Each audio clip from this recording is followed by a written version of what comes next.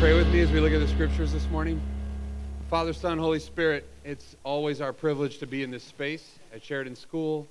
We're grateful. We pray that your presence would be felt here every single day, that the students and the teachers and the administrators would be encouraged, that the children would be ready to learn when they come, that there would be your shalom peace in this building, that the engineers would be able to do their work, and that the learning that you intend to take place here would take place. Thank you for inviting Mill City Church into the life of this school. We continue to pray your blessing on everything they do. In Jesus' name we pray. Amen. Good morning, everybody. When I used to work at a bank, which is a long time ago now, we have any bankers in the room? All right. No, they don't want to raise their hands. When I used to work at a bank, talking about the boss was a regular pastime. Okay? I was young. It was my first job out of school. And it seemed like the regular thing that you did when you didn't know what to say to your coworkers was say something about the boss. Okay? So I was getting used to this, and I wanted to fit in. And sometimes they said positive things about the boss. But most of the time, it wasn't that positive. And one time, there's an email chain going around, and someone forwarded it to me, and it was kind of like add a snarky comment about the boss email chain. Like I said, I was maybe 22, 23. So somehow I forwarded the email with my snarky comment to the boss. So I want to know, by a show of hands, if you've ever felt that gut-wrenching feeling where you sent something off to the wrong person that you didn't intend to. Yeah, some of you. I heard recently that Gmail has a thing where you can get it back if you remember in the first 30 seconds. I could have really used that feature back then. It's funny now, but in that moment, I was like, oh my gosh, what have I done? Not only have I thrown myself under the bus, but I threw all these other people under the bus that were part of this email chain. I was not a popular person in the office for a little while. But it also kind of shocked me a little to go, what am I doing? Like, why am I making fun of this guy who I work for and I ought to respect? And why am I just jumping in like a sort of weird corporate world peer pressure that I got going on right now, where I'm just trying to go along with what everyone else is doing? I ended up having to have a conversation with my boss face to face and apologize. Like, I'm really sorry. I shouldn't have done that. I don't want to be that person. I'll try not to engage in that anymore. I think that at work, whatever your work is, when people know you're a Christian, you have an opportunity to build God's reputation in a way that you don't even always realize. So today, as we're continuing our conversation about faith and work called For the Sake of the World, we're going to talk about opportunities that we all have to build God's reputation in the way that we engage at work. So maybe you can imagine a scenario. Maybe you don't have the exact same situation that I was in, but imagine a scenario, especially this morning, about the way people talk about each other in your workplace. Okay? For whatever reason, I really felt like that's the thing we should focus on this morning. Maybe you're in a workplace where everyone is very respectful and does a good job of building each other up and giving each other credit for the work that they're doing. Or maybe you're in a workplace where it's really toxic and people talk about each other constantly behind their back and nobody ever has conflict face to face, and it's bad. People are not treating each other well and it affects the work. Whatever your situation, when you are a Christian and people know that you're a Christian person in your workplace, how you live at work has a direct impact on how people view God. And so it's really, really important to think about how your faith influences the way in which you live in your workplace. For the sake of the world, as Christians, for the good of the world, we are called to build up God's reputation with those who don't know God. Amen? That's part of our calling. God works through us to show the rest of the world who God is. So I want to look at a text this morning. If you have a Bible or a smartphone or a tablet, you want to look up 1 Peter chapter 2. We're going to read a text that has a good amount of challenge in it about how we're supposed to engage with the world. And the background on this particular text is that Peter is writing to a number of different church communities, not just one church community. And those church communities are living in a cultural setting where most of the other people aren't Christians. How many of you in your workplace would say, it's not a distinctly Christian workplace? You can't assume Christianity in your workplace. Yeah, most of you, right? So 1 Peter's a great book as a whole because he's writing this whole instruction to say, how do you live when you don't get to control the culture? How do you live when you just have to find a way to do what you're supposed to do within a structure that you didn't create and that you don't control? And so as Peter is writing to these folks, he calls them foreigners and exiles. People who do not shape the environment that they're in, but they have to live in that environment anyway. I was talking to a guy this week who works on starting new churches and helping people start new churches. And I'm not sure if his stat was right because I didn't check it, but what he told me was that right now, the best estimate is that 12% of people in the Twin Cities regularly go to church. 12% of people regularly go to church. 88% of people regularly don't go to church. And if any of those people work with you, then you going to church in any amount is going to be an odd thing, right?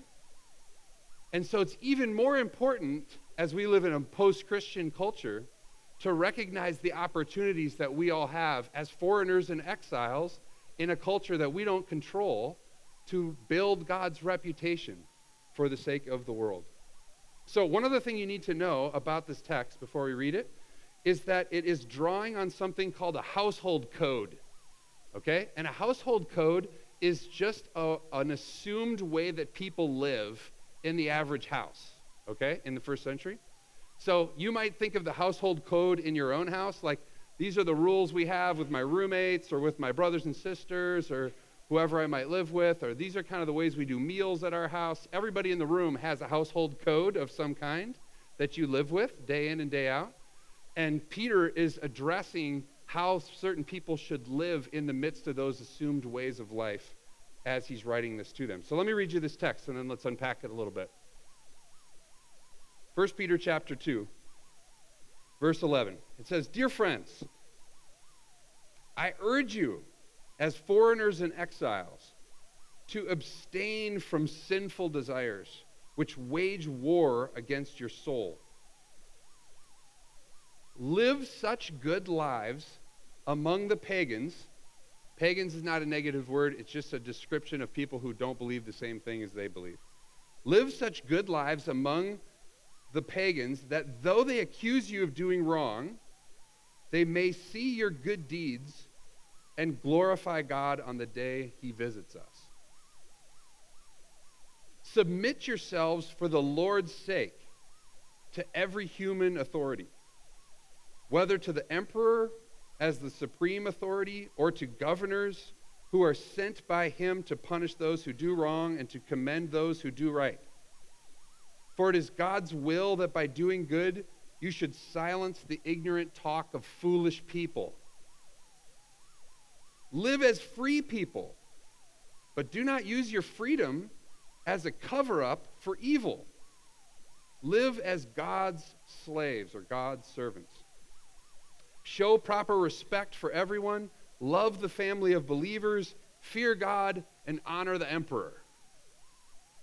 This is a particularly interesting text because in the last number of months, I've gotten a lot more questions from you about how we're supposed to think about government and Christians engaging in the political structures that most of us have very little control over other than our voting.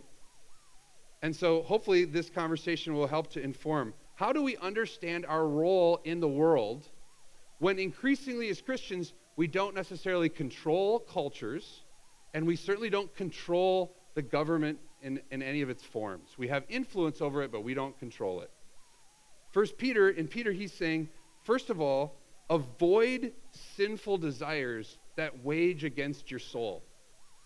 So last Sunday, we talked about whether or not the world is mostly a good place or mostly a bad place. And my response to that was there are elements of both of those things in everybody's life. So the world is a really good place, and it's also a really evil place. And we're in the midst of a battle every single day between those forces. And what Peter's saying here is, when you're in the midst of the battle between good and evil, there are going to be things that come into your life that try to tear you down, that wage war against the core of who you are, or your soul. And the easiest way to describe those things in the 21st century are the dangers of money, sex, and power. The idols of money, sex, and power. You can't go through a day in the 21st century without having some of the evils of money and sex and power wage war against your soul. That's the world that we all live in. Doesn't matter if you're a teenager or if you're in the middle of your life or you're older, you are experiencing money, sex, and power waging war against your soul. And we ought to all call that out and say, it's important as Christians, if we're going to live in a world that's conflicted, to name the temptations that we face, especially in those three categories, and avoid whatever temptations that we face, and encourage each other to avoid the negative impacts that can come from letting money define our lives, or letting sexual relationships and sexual desires define our lives, or letting the desire for power and control over our lives be the thing that dominates our existence. He says, avoid those sinful desires so that, in one way, you can live such a good life that the people around you who don't believe will see the way that you live your life and attribute the goodness of your life to God when God visits us again. There's a daily testimony to the way in which believers live their lives and follow Jesus that will continuously speak to the people around you who don't necessarily believe. So a shorthand way to say that is to live such good lives that people want to know more about Jesus. What if one of your primary goals with every day you went to work was to live such a good life that people wanted to know more about Jesus? What if that was your code as a Christian, that you went to work thinking, the primary thing I'm doing today is to try to live such a good life that someone notices and wants to know more about Jesus? We have all sorts of modern day household codes, assumed ways of living. Some of them are really negative. Maybe in your workplace, everyone is just looking out for themselves. Maybe everyone's just trying to maximize the amount of money that they make. Maybe they're just trying to get credit with the boss for something they did or didn't do. Maybe they're just managing their image with everybody around them. Maybe you live in a place where it's really competitive and cutthroat and hard to get along with the people around you. Maybe you live in a space where everyone is so busy and so strapped and has so little margin in every area of their life that people are so stressed that they snap at the smallest things. Some of our ways of life in the 21st century seem to be causing a lot of us to be living on a very thin margin. So what if living such good lives among people who don't believe in the 21st century means not trashing your boss? What if it means giving credit to your coworkers when credit is due? What if it means being concerned for the good of the organization, not just your own life or your own career path? What if it means speaking up for people in your workplace who clearly don't have as much voice as you do if you have that opportunity? What if it means sharing what you do at work outside of work? What if it means coming and saying, can I tell you about the amazing song we sang at my church yesterday and how it impacted me? Can I tell you about one thing that we're doing as part of our church that is really amazing? If 88% of your coworkers don't go to church, wouldn't it be a good idea to tell them once in a while some good thing that's happening at your church? And maybe even invite them to join you? It is a mission field. Every workplace is a space where you have an opportunity to live such a good life that someone else might want to know something about Jesus. Living well at work means having an attitude that going to work or school is an opportunity to build God's reputation. Work can be really hard, and you might spend a lot of time thinking about how to get out of work or how to retire, and I understand that. But it's also the primary place that most of us have a chance to interact with people who think differently than us. It's the primary place where you have meaningful relationships with people who don't believe the same thing as you and have the opportunity to live such a good life among them that they might wonder about Jesus. That's why talking about faith and work is so essential. What if the Christian way of life, what if the household code for Christians in the 21st century rejected busyness, created financial margin in our lives, and valued relationships with other people above everything else? Do you think people would want to know more about Jesus if that was the assumed understanding of how Christians lived? We have an opportunity to live differently in the midst of a world that increasingly doesn't care about what God thinks. Moving on in this passage, one of the harder parts to understand here is when he says, "Submit yourselves for the Lord's sake to every human authority." Doesn't that sound awful when you read it? Submit yourselves to every human authority, whether it's the emperor or, okay, so put that into your work context for a second or your school context. Submit yourselves to every person who's in authority. But what if the person in authority is terrible? What if the person in authority is treating people poorly? The way to understand submission here is really key. Submission means that we're finding and occupying our place in society, not resigning ourselves to whatever we're being told has to be true.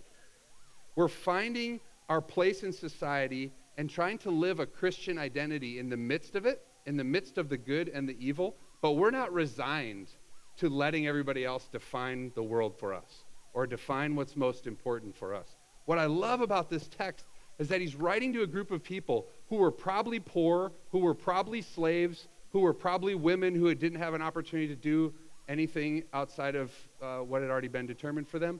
And these people, he's saying to them, you have a new identity in Christ. You're not defined by your place or social status. You have a brand new understanding of who you are because of what Jesus has done for you and your faith in Jesus. So now, go back into your regular everyday life, which you don't really have control over and you can't change the social structure of. Go back into that world, but see it completely differently. Don't let people put you down because later in this chapter, you're a woman or you're a slave. Instead, take your Christian identity into this hostile place and live differently, live so well into who you are and what God's love means to you that other people start to notice.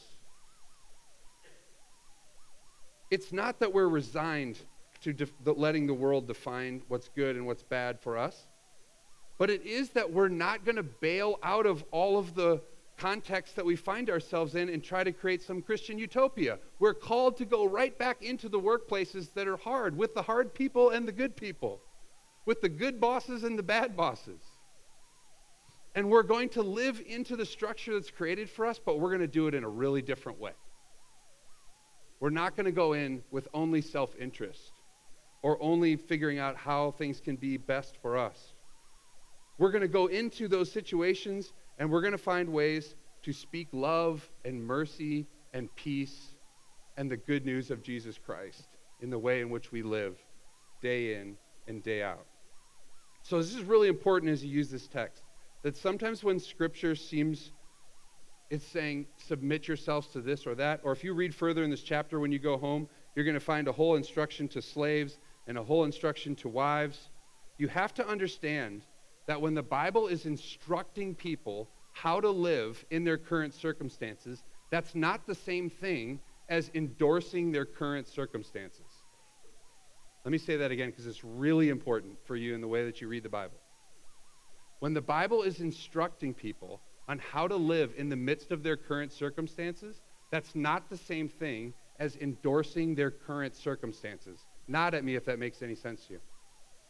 Nobody. Okay, then I'll say it again. Here we go. Sometimes the Bible is telling people, like in this chapter later, it says, if you're a slave, here's how to live as a slave. That's not the same thing as the Bible saying slavery is good and you should accept being a slave.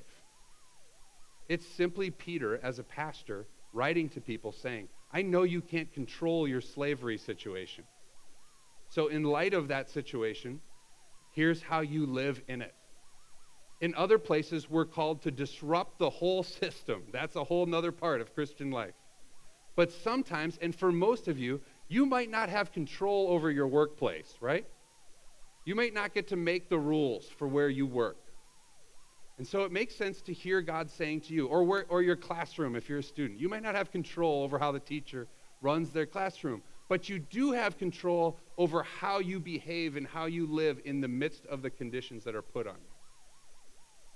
And God is saying, you can do that differently. You can do that in such a way that is so good that people will wonder how Jesus has impacted your life. And that's what we're being called to here. So I have this question for all of you to think about, maybe as you go home today. What have people learned about God from working with you? Okay? You might want to write that one down. What have people learned about God from working with you? If you have tons of courage, you might even ask somebody you work with this week, have you learned anything about God from working with me? And that will give you a good picture of how it is that you're living into what God is calling us to. So one more verse here I want to hit on. It says, for it is God's will that by doing good, you should silence the ignorant talk of foolish people. Peter doesn't have a hard time sharing his opinion about what he considers ignorant talk and foolish people. And you all have opinions about who's doing ignorant talk and being foolish, right? I think one of the places where we really need the church to be living such a good life that people who don't believe wonder about Jesus is actually where Christianity is being misrepresented by people who call themselves Christians. We have lots of loud voices in our country who, in my opinion, are misrepresenting Christianity in very significant ways on all sorts of sides of issues. And people who don't believe in Jesus, are forming their opinions about who they think God is in the Bible by listening to loud voices who, in my opinion, are misrepresenting Jesus. So one alternative would be to find some other loud voices, to yell back at those loud voices and try to present another angle. But infinitely better would be if we listen to the instruction of 1 Peter and say, what if the church in the U.S. lives such a good life that we actually don't need loud voices to represent us? We can just tell stories about the ways that God's people are sacrificing themselves, sacrificing for the sake of others, sharing the good news, and making a difference in the world. Wouldn't that be better? When we played basketball, it was like the difference between someone who had just told you about how amazing they were at basketball and the person who actually is good at basketball and therefore doesn't need to tell you how good they are at basketball. I used to be able to spot someone, if they had more than $300 worth of gear on when they came in the gym, I knew they probably were terrible at basketball. What if the church in the U.S. barely has to voice how amazing it is because it's so amazing? And people just find out this is the way small groups of people all over the country, groups of 100 people and 200 people and 300 people who are trying to follow Jesus together, are making such a difference in the world. Wouldn't that be amazing? And isn't it amazing how Mill City Church is already in that category of people? We have been in this neighborhood a little over 9 years, and I regularly hear stories from you and people outside to say, let me tell you why I came to this church. I came to this church because I heard the church was making a difference in the lives of people. I came to this church because I came across 2 or 3 people who in an amazing way were using their Saturday to invest in folks that really could use their help. I came to this church because I heard from other people in the neighborhood how invested you were in some of the things that the neighborhood cared the most about. I heard that your church helped start a program that feeds thousands and thousands of kids every weekend because you were concerned that God told you in this school that there were kids that needed food and we were supposed to do something about it. Mill City Church is far from perfect, but it regularly receives visitors and people from the neighborhood and from outside of our church who say, let me tell you why I'm here. It wasn't because your website was great. It wasn't because your marketing was great. It's because I heard stories of the way you were living such a good life that I was interested to find out what was going on there. That is for us to celebrate. Amen? Let me invite the band to come back up. I'm almost done. Let me finish with just an encouragement and a challenge, okay? The church has a reputation problem. Did anybody know that? The church has a reputation problem. I'm not sure God has a reputation problem, but God has decided to connect himself with us. Most people think of the church primarily as hypocritical or judgmental. What could we do, those of us in the room, what could we do to help build the church's reputation back up so that people will have a different opinion of what God might be like through us? What could we do this week to try to live such a good life in our places of employment, in the places where you're doing your work, so that people might want to know more about Jesus? What are people learning about God through working with you? When you leave this place, you don't just represent yourself, you represent our church. We send each other out every week as we're about to take communion. We come down as we take communion to receive God's grace as a way to say, we all need God's grace. We all need God's forgiveness. We're all the same in that way. And then when you turn around and go out, you're being sent out into the world to represent Jesus and to represent our church. And the challenge of 1 Peter is to live your life in such a good way that God's reputation would be built up.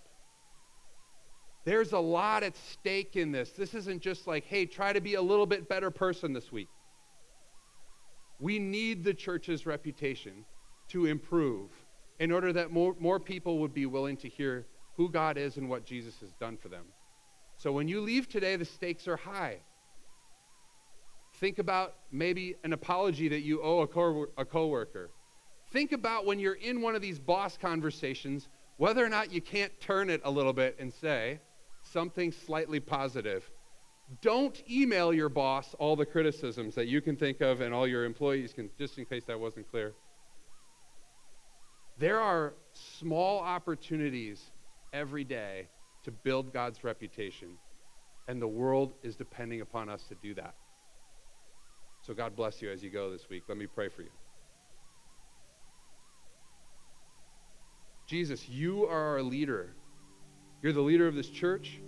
You're the leader of the church. We thank you for your grace and your mercy.